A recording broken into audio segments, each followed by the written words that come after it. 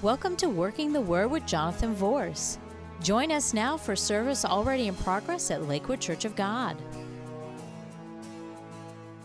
Last week, we talked about the woman at the well and the conversation that Jesus had there with the woman at the well. And I shared with you last week, and we're going to be talking about Nicodemus here in just a few moments, but I shared with you last week that a lot of the ministry of Jesus was a conversation. Jesus practiced what we call conversational evangelism. That means that he would engage people where they were. He would have a conversation with them. And in the course of that conversation, the message of the kingdom of God would be shared. Now, the same thing was pretty much happening here with Nicodemus. We see this in the life of Jesus. The Bible said that he would talk to them as he walked with them by the way. There's another place where the Bible said Jesus sat down and taught them. Another place in the Scripture, and we'll be dealing with this in upcoming weeks, but Jesus actually walked up to a tree, a sycamore tree, and told Zacchaeus, come on down here. I want to talk to you. We need to have a conversation. I'm going to go to your house for tea. And so we see that Jesus was a great conversationalist. Nicodemus was a ruler of the Jews. And he had heard stories about Jesus, and he knew that there was something supernatural going on with this man by the name of Jesus. And the reason he knew that was because everywhere Jesus went in his 3.5-year ministry, there were signs that followed.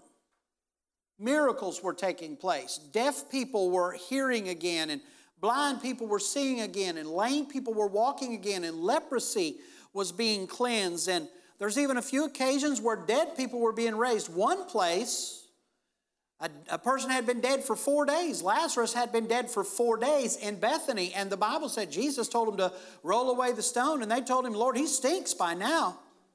Jesus said, roll away the stone. And he cried out, Lazarus, come forth. And he came forth in grave clothes, wrapped in grave clothes. And you know the story. Jesus said, loose him and let him go.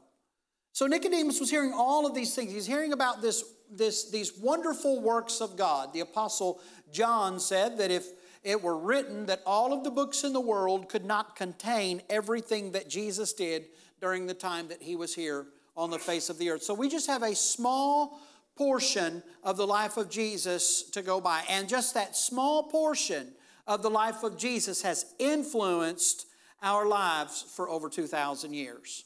That's a powerful man. That's powerful influence.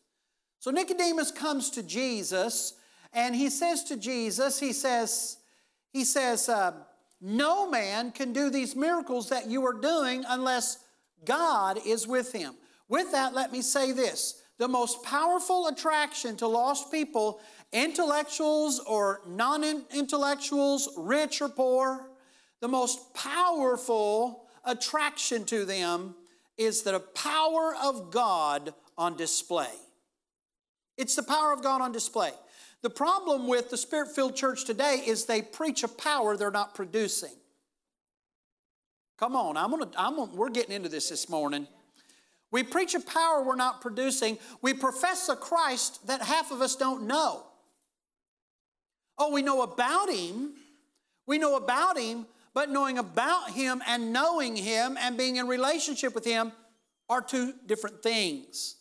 And so Nicodemus comes to Jesus, and he realized that Jesus wasn't just the average person. He wasn't your average person out there walking along the street, and he called him rabbi. He called him rabbi, and he knew that Jesus was a 5th level rabbi, which is the highest rank of rabbi that you can become. And so he knew that he was a rabbi. So he comes to Jesus because of the miracles, because of the manifestation of the power of God following his ministry, because of the signs following. He comes to Jesus, and he says to him, no man can do what you're doing except God be with him. So he knew that there was something supernatural about Christ. Now let me say this just in passing here. In our attempts to win people to Christ, to share Christ with people, we have to be very discerning about what God is doing in that person's life. The Bible says that Paul planted and Apollos watered and God gave the increase. Every single person that gives their life to Christ, almost every person that gives their life to Christ, has the process of planting, watering, and then salvation.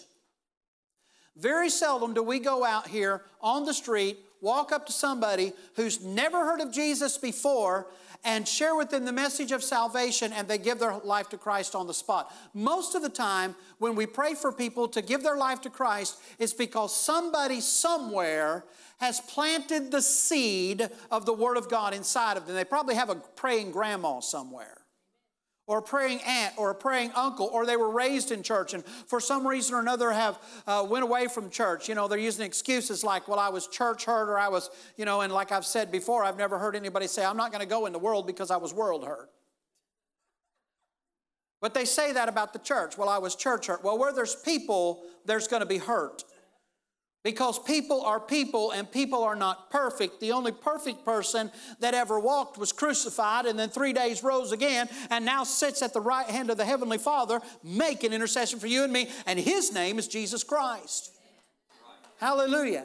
And so we've got to be discerning about when we're sharing our faith. We have to be discerning about where the people may be in their journey towards Christ. So Nicodemus, he comes to Jesus and he says, no one can do what you're doing except the Spirit draws him. So he was already exposed to the power of God. He was exposed to the rumors, and now he was face to face with the Christ, Jesus Christ, the Anointed One. So I want to talk to you a little bit today about the conversation that Jesus had. I want to talk to you about what He talked to Nicodemus about to move Nicodemus toward the revelation of the kingdom of God. And hopefully we can use this to apply it to our hearts and our lives in our efforts to win people to Christ. First thing Jesus did was He talked to Nicodemus about the condition of his heart. Jesus said to him in verse number 3, He answered and said, John chapter 3, verse 3, Jesus answered and said unto him, I say unto you, except a man be born again, he cannot see the kingdom of God. Somebody shout the word see. That's very important to remember that in verse number 3 it says to see.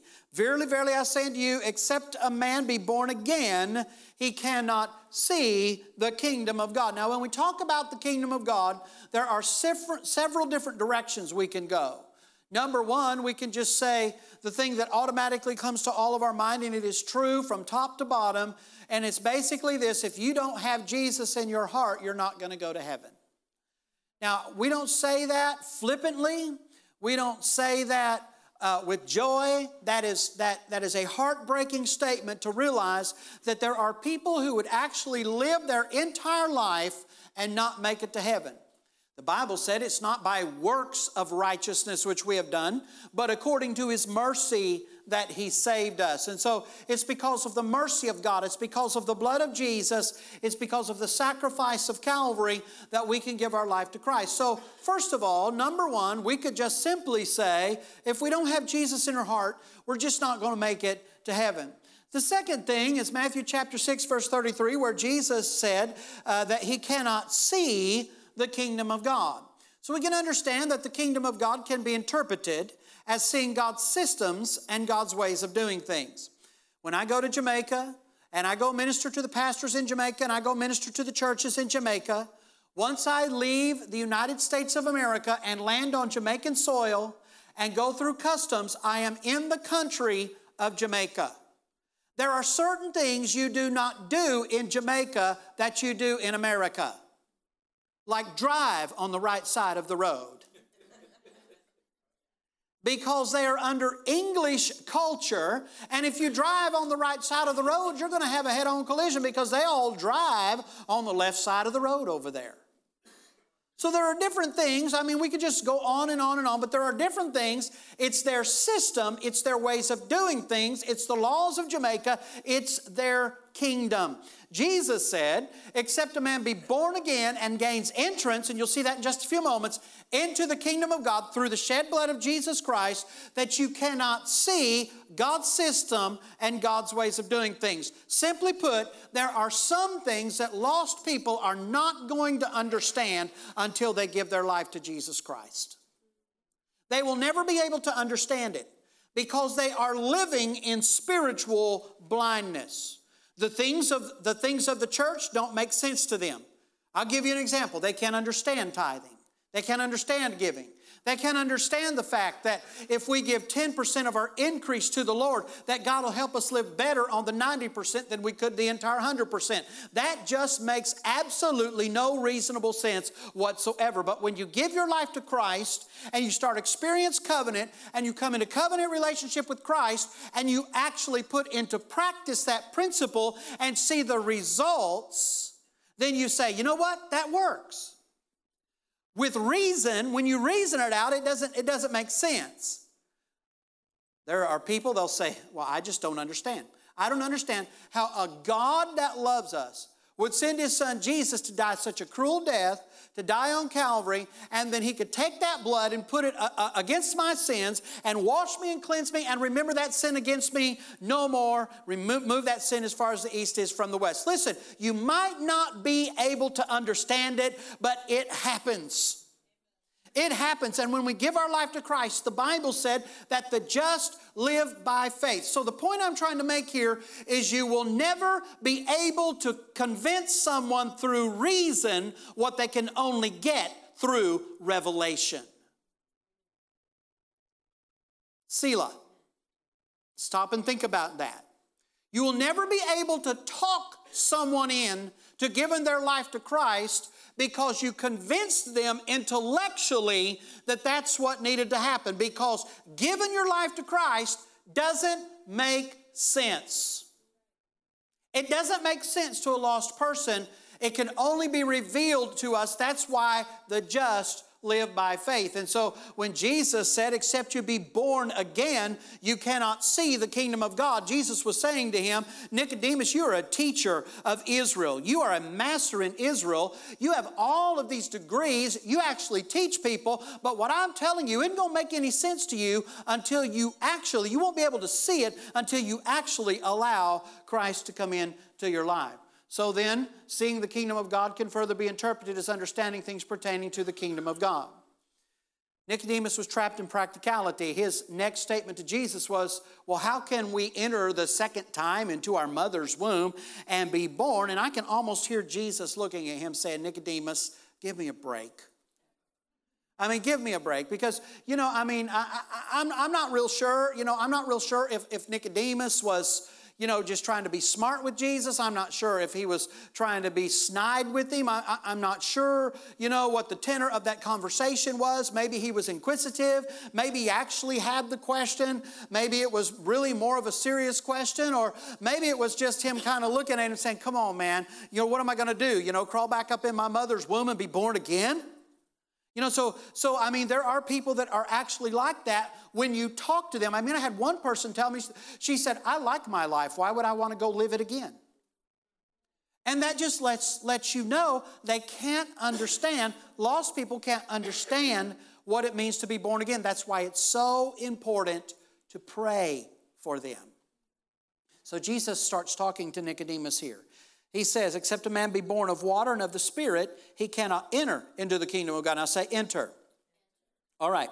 Now in verse number 5, Jesus was telling Nicodemus, after he said, can I enter the second time in my mother's womb to be born? Jesus was telling Nicodemus, he said, unless you are born of the water and of the Spirit, you cannot enter into the kingdom of God. In verse number 3, he said, you cannot see the kingdom of God. In verse number 5, he said you cannot enter into the kingdom of God. So you see the natural progression of Jesus trying to move Nicodemus along, helping him to understand things pertaining to the kingdom of God.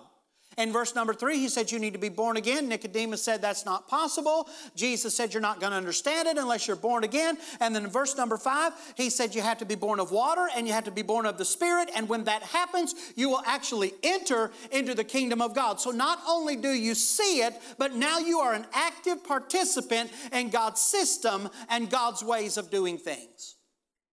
So what does it mean to be born of water and the Spirit? What does baptism really mean? We obviously know that it means that we are dead to sin and alive to Christ. We're buried with Him in baptism, and we are resurrected anew. And the water doesn't save you. It's the blood of Jesus Christ that saves you. The baptism is the symbol, it's the obedience, and it's the testimony to the world that the old man is dead and I'm living as a new creature in Christ Jesus. I'm putting off the old man and I'm putting on the new man. I'm doing that through the renewing of my mind. I'm doing that through allowing God's word to be taught into my spirit and into my life. I'm going to live for God. I'm going to let God live inside of me and live in me and through me and big in me. So when we see where it says being born of the water and of the Spirit, then what Jesus was saying to him was that there must be a natural birth and there must be a spiritual birth. So in answer to Nicodemus' question, he says, you qualify because you had a natural birth. But what I'm talking to you about is not just a natural birth, I'm talking to you about a spiritual birth also. Now, without getting too gross here, some of you ladies, when you gave birth to your children, right before the baby was born, the water broke. That's being born of the water. That speaks of being born of the water, okay? Now, like I said, I don't want to get nasty or crass or anything, but I want us to understand that. I want us to understand something. The reason that you are giving birth to this child and the water broke and this beautiful child that's going to carry on your name and your DNA and all of this is coming into the world is because 9 months or so earlier there was a seed that was planted in your womb. And that seed grew until it came time for birth, when the water broke and your child was born. The Bible refers to the Word of God as the seed of God. And so when we talk to lost people about Christ, we may not see them give their life to Christ at the point of that first conversation, but we are planting a seed that can grow and that can mature till one day the scales, as the Bible says in Corinthians, will fall off their eyes and they'll see their need to give their life to Christ. That's why I said before that most of the time when you lead somebody to Jesus, it's because somebody has went before and they have already talked to them about Christ. Jesus was telling Nicodemus, this is the process. You have to be born of the water and you have to be born of the Spirit. And when you become born of the Spirit, because no man comes to God except the Spirit draws him. So when you become born of the Spirit, then you are able to gain entrance into the kingdom of God. I can teach you all about the kingdom of God. I can teach you about it. You can quote the Bible better than I can. But the devil can quote the Bible. I can teach you theological things. I can take you up and down and all around theology. I can teach you all kinds of things. Knowing about something and practicing it are two different things. So knowledge revealed is powerful, but knowledge implied is more powerful. That's what's going to bring about what we're believing God for. And so what the Bible is saying here is when you become born of the water and of the Spirit, then you have gained entrance into the kingdom of God. And the Bible says in Matthew chapter 6 and verse number 33 that if we seek first the kingdom of God and His righteousness, all these things would be added unto us. So Jesus was talking to Nicodemus and he was saying, hey boy, I want you to understand, well, he didn't call him boy, but he said, hey, Nicodemus. He said, I want you to understand something here. He said, I want you to understand that you have to be born of the water and you have to be born of the Spirit in order to experience the new birth. So Jesus continues to explain it. He talks to him about the wind. I think it's very important for us to understand that the message of the new birth was never, ever intended to be complicated. It's not difficult to tell somebody about Jesus. In fact, I tell people it's not even difficult to live for Jesus if you're surrendered. If you live a surrendered life, the only time that it becomes difficult to live for Christ is when we fight the will of God. Or we fight the Word of God, or we fight the plan of God for our life. Then it becomes difficult. And so we have to say, you know what, Lord, I'm going to live surrendered to you. I want your power. I want your presence. I want your anointing. Lord, I want you to be able to use me. I want to be your hands. I want to be your feet. Lord, I want to be your expression. I want to be your ears and your eyes. God, I just want to be your mouthpiece, Lord. I want you to use me. I want to reach out to those that are lost and undone without you. I want them to experience you in a wonderful, powerful way. Jesus was talking to Nicodemus here, and he began to explain a new birth, and he did it in a simple way where Nicodemus could hopefully understand it. And he said this, he said, the wind blows wherever it wants, just as you hear the word, but can't tell where it comes from or where it is going, so you can't explain how people are born of the Spirit. Let me say something to you. There are some things about God that you are never going to understand. I've been serving God my whole life. 49 years I've been serving the Lord. I've been serving Him all my life.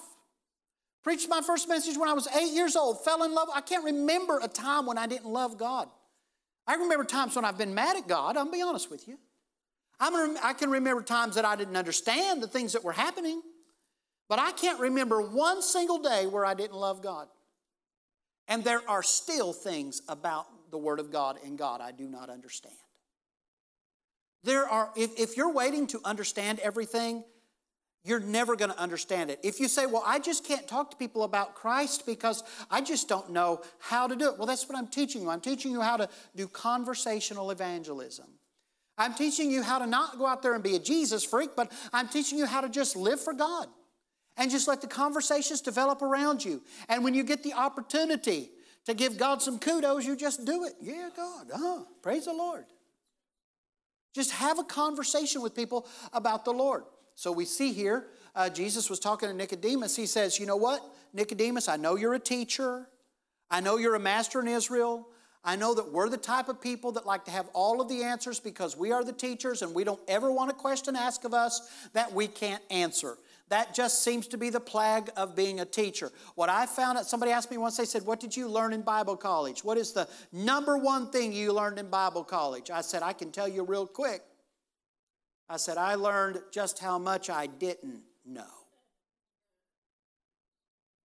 Jesus told him, being born of God is like the wind. You won't understand it, but you know that it's there. Many times Jesus uses nature to explain teachings in simple, tangible, and uncomplicated ways. He never intended for the message of the gospel of Jesus Christ to be complicated. Let me give you a few scriptures. 2 Corinthians 1:12, for our rejoicing is this. This is Paul writing to the Corinthian church. You know, that rowdy bunch I've been telling you all about. The testimony of our conscience, that in simplicity and godly sincerity, not with fleshly wisdom, but by the grace of God, we have had our conversation in the world, and more abundantly to you word. The grace of God is God's ability. He said God gave us the ability to speak with you with simplicity and godly sincerity. Then we go to 2 Corinthians 11:3. But I fear lest by any means, as the serpent beguiled Eve through his subtlety or trickery, so your minds should be corrupted from the simplicity that is in Christ. If we let the devil, he'll complicate living for God. If we let him do that, he'll complicate it. He'll make it complicated for us. I told him in the first service, if I was the devil, there are two things that I would fight. Number one, I would fight tithing and offerings. Because I would try to make people think, I would give them all kinds of excuses. That's an Old Testament principle. That's not something we should be doing today. That, you know, you just don't, and I would talk about that. And I would get people to think that if the pastor said anything about it, then all they want is money. If I was the devil, that's exactly what I would do. Because the Bible says that money answers all things, and the devil knows that the gospel of Jesus Christ cannot be spread around the world like we're doing it without money. The second thing, if I was the devil, what I would do is I would try to complicate the move of God, the move of the Spirit. I would tell people that the Holy Spirit and apostles and prophets and the move of the Spirit and people getting healed and things like that went out with the apostles. I would tell them that it's not for today. Well, first of all, let me ask you this. If it's not for today, why is it in the Bible? And number two, if it's not for today, how come Acts is the only book in the New Testament that has no ending? The reason it has no ending is because we are still living in the days of the book of Acts. We're still living in the days of the apostles and the prophets and the evangelists and the pastors and the teachers. And their function is for the perfecting of the saints, for the work of the ministry, for the edification of the body of Christ, that we would all grow up into Him in all things. We find that in 1 Corinthians chapter 12. So if I was the devil, those are the two fronts that I would fight the church on. And guess what? That's the areas that he fights the church. He tries to tell you that God's power is not for today, and he tries to tell you, and he tries to mess up your mind when it comes to giving. And that seed time and harvest stuff, oh my goodness, name it and claim it, blab it and grab it, and he just puts all that kind of stuff inside of your mind. Listen, don't fall trap to the day. It is not difficult to live for God. The Bible said, I fear lest by means as the serpent beguiled Eve through trickery, so your mind should be corrupted from the simplicity that is in Christ. It's very simple. We give our life to Christ. We let Christ function through us. We finance the message of the gospel of Jesus around the world, and we bankrupt hell and populate heaven. That's what it's all about. That's what it's all about. And so Jesus is talking to Nicodemus here, and he's talking to him. And he says, listen, Nicodemus, you're asking me, how can these things be? Jesus looks at Nicodemus and he challenges his heart, and he says to him, he says, you're a master or a teacher in Israel and you're asking me about this? He said, if I share with you earthly things and you don't even believe them, why should I even bother sharing with you heavenly things? And so basically what Jesus was telling Nicodemus is, you know what, pal, quit giving me a hard time. Come on, just quit giving me a hard time. Now, we're both rabbis here. We're both teachers, and here we are. I'm trying to teach you. You came to me with the question because of the obvious signs and wonders, because of the Spirit of God, because of the move of God that's taken place in our life, in our ministry, in our life. And you're asking me questions. I'm trying to give you questions. You're trying to argue with me about it. So he told him, he said, you know what? Quit giving me a hard time. Sometimes, in the right way, it is right, not to be rude, but to challenge a lost person when they become aggressive against the gospel. You just have to say, come on, man. I mean, this is what Jesus was doing. I mean, in modern vernacular, Nicodemus, he starts just popping back at him, and Jesus is like, come on, man. Come on. I mean, here we are. You're trying to talk to me about these things. Okay, Nicodemus, you asked for it. Here we go. The Old Testament is the promise concealed, and the New Testament is the promise revealed. What does that mean? Jesus took him straight to when Moses lifted up the serpent in the wilderness. Even so must the Son of Man be lifted up. He talked to him about that because he realized that Nicodemus understood the Old Testament, that he understood the Pentateuch, the first 5 books of the Bible, Moses' Law. He understood that the serpent was a symbol of Satan. He understood that eventually we would bruise our heel and bruise the serpent's head. He also understood that Nicodemus knew that brass, because it was a brazen serpent, was a symbol of the judgment of God. That it was at the brazen altar where they brought the lambs and slew them, and it eradicated their sin or covered the sins of the people for an entire year. So he immediately went there with Nicodemus. He said, okay, you want to talk about that? Let's talk about this. So he talks to him about that, and they talk a little bit about it there, and then they go on, and the Bible says in Zechariah chapter 12 and verse number 10, I'll pour upon the house of David, upon the inhabitants of Jerusalem, the spirit of grace of supplication and of supplications, and they shall look upon me whom they have pierced. So he gets Nicodemus' attention again. So they're talking theology. Jesus went to where Nicodemus' mind was, because everything Nicodemus understood, once again, he understood through reason instead of revelation. Sometimes we have to go to where they are mentally. Listen to me. Never find fault with a lost person for the things about God that they don't understand. People are afraid of what they don't understand. People will fight what they don't understand. Sometimes people will combat us if they don't understand what we're trying to say. So here's what Jesus did. Jesus said, you know what? Here's what I'm going to do with you, Nicodemus. I'm going to talk to you about the love of my Father. Now I want you to understand very, very, very clearly today that John chapter 3 and verse number 16 is not a cliche. John chapter 3 and verse number 16 is part of a conversation that Jesus was having with a ruler of Israel, a teacher of Israel, who had very real questions about the kingdom of God. Jesus talked to him about being born again. Jesus explained to him that it had to be of water and of the Spirit. Jesus talked to him about the brazen serpent being lifted up in the wilderness. He talked to him about the Old Testament being concealed. That was the brazen serpent, and the New Testament being revealed, and that was Christ, the Lamb that was slain from the foundation of the world. Nicodemus believed that a Messiah was coming. He was a ruler of Israel. He had to believe that. He believed that a Messiah was coming. He believed that one day that which had been hidden would be revealed. That's why in biblical studies we have what they call types and shadows. A lot of times we see in the Old Testament things that are types and shadows of things that come to light or were revealed in the New Testament. In the Old Testament, the lamb that was slain one time a year and offered upon the brazen altar was a symbol of the lamb that would one day be slain and enter one time into the holy place to obtain eternal redemption for you and I. That lamb is Jesus Christ. He identified himself as Jesus Christ.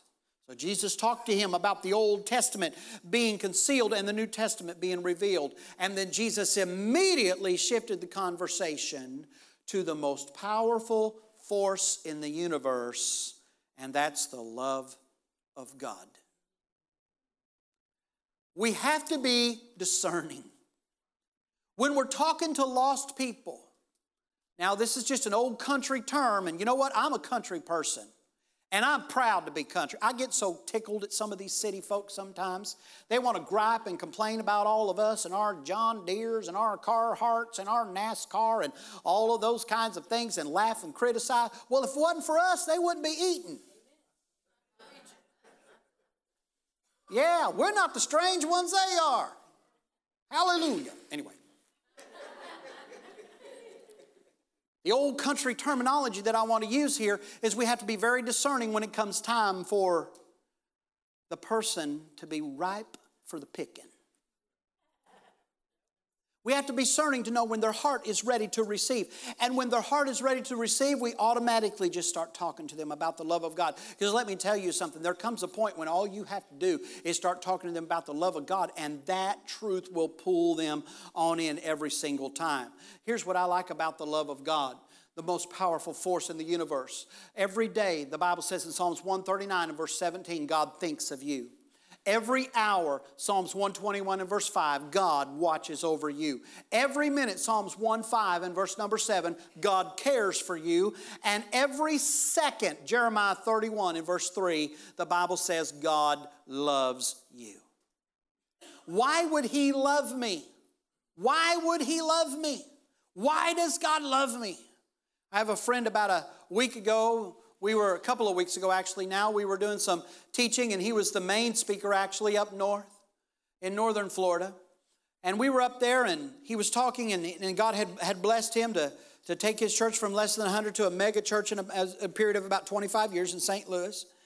And we've been friends for almost 30 years, and we knew him way back then, and we're still friends today. And I just really love and appreciate him and his wife and the impact they're trying to make on the kingdom and the knowledge they're trying to pass on to our younger pastors now.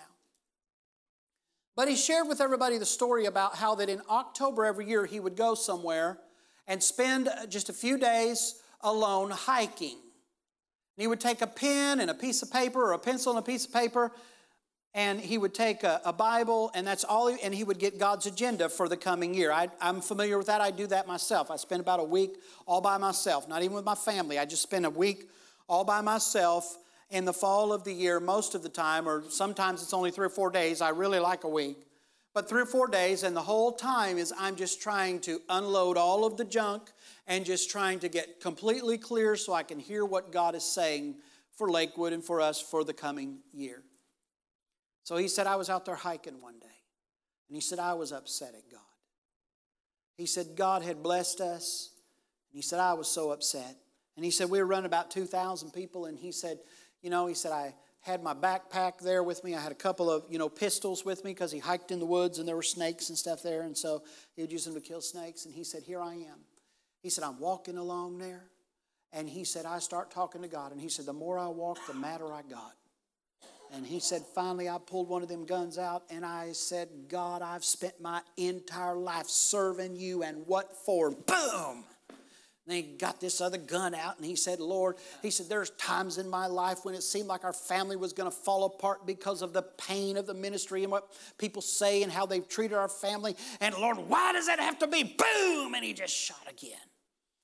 And he said, I emptied those clips just chewing out God. He said, now I want you to understand, I wasn't shooting at God. You can't kill God. Wasn't shooting at God. It's just boom, boom, boom, boom. He said, when they got empty, the Lord spoke to me, he said. And he said, you know what the problem is? And he said, no, God, what is it? He said, I'm not pleased with you. He said, but God, we've built this church to 2,000 people. We're winning people to Christ. He said, yeah, you've led it, but you haven't brought me sons in ages. And until you bring me sons, I will not be pleased with you anymore. He said, I fell there, cried out to God. And he said, we had this long conversation over the next couple of days. And he said, I asked the Lord, I said, how come you love me? After all of this, how come you love me? And he said, God spoke to him and said, why do you love your daughters? He said, well, because they're mine. He said, that's why I love you. Because you're mine. You belong to me. We will never be able to explain the love of God. Let's just be real, okay? You might get mad at God. You might even cuss at God. I've heard of people doing that. You might pitch a fit and all of this, and you know what? His love will still be there. It'll still be there. He thinks of you every day. He watches over you every hour. He cares for you every minute. And he loves you every second. Why? Because God says, you're mine. You're mine. So Jesus speaks to Nicodemus about this powerful thing called love. Beloved, let us love one another, for love springs from God, and he who loves his fellow man is begotten or born of God and is coming progressively to know and understand God, to perceive and recognize and get a better and clearer knowledge of him. He who does not love has not become acquainted with God, does not and never did know him, for God is love. He is the essence of love. He is the definition of love. He is, in fact, love. In this, the love of God was made manifest or shown openly, where we are concerned in that God sent his Son, the only begotten or unique Son, into the world so that we might live through him. Now let me say this. Jesus was the only begotten Son of God. But Jesus is no longer the only begotten Son of God. The Bible calls him the first fruits of many brethren. The Bible also calls him the seed of the woman. When Jesus died on Calvary and was put in the grave, the seed for God's generations was planted in the earth. Then he rose again in great power and resurrection and glory, which means he sprouted. And then ascended up into heaven, and now we are indeed sons of God and heirs of God and joint heirs with Jesus Christ. We will never attain the position that Jesus has. He was, is, and forever shall be the first and only begotten Son of God. Now, we are sons of God, heirs of God, joint heirs with Christ. So the Bible says here that God sent His only begotten or unique Son into the world so that we could live through Him. And I don't have time really to get into that. I've taught that here before. But in this is love, not that we loved God, but that He loved us and sent His Son to be the atoning sacrifice or the propitiation for our sins. It's the love of God. So Jesus was talking to Nicodemus about this. He said, hey, for God so loved the world, Nicodemus, that He gave His only begotten Son, that whosoever believeth in Him should not perish, but have everlasting life. For God sent not His Son into the world to condemn the world, but that the world through Him might be saved. And then He went on and explained that not everyone is going to accept this truth, but to those that do, they will experience the power of God in their life and the new life that living for God can bring. And so Jesus explained to Nicodemus that in order to have this kind of power, you need to accept, understand, try to understand, and practice the love of God. I don't know anybody who doesn't like to be loved. They might tell you that they don't, but in their heart, they love the embrace. In their heart, they love the connection. And there's absolutely no one walking today that would not like to be loved by God. We have a responsibility through conversational evangelism to share the message of salvation and the love of God. You don't have to have a big, long conversation like Jesus did. You might just say something like, praise the Lord, around them to begin with.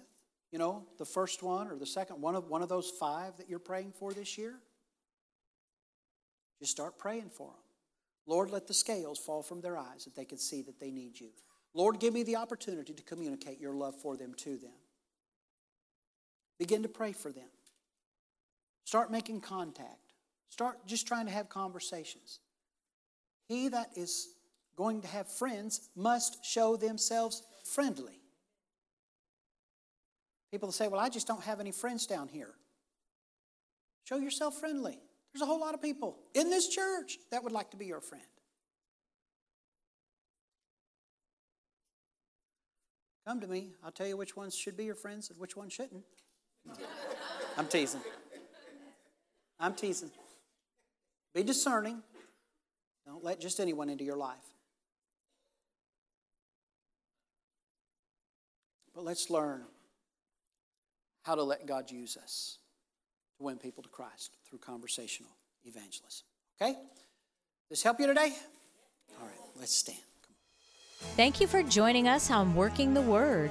For more information, go to our website at www.suncoast4, and that's the number 4, Jesus.tv. You may also write us at 12637 Pony Lane, Hudson, Florida, 34669. Or you may call us at 727-856-1770. Our office hours are Monday through Wednesday, 9 a.m. to 5 p.m., Thursdays, 9 a.m. to 2 p.m. And remember, the Word will work if you work the Word.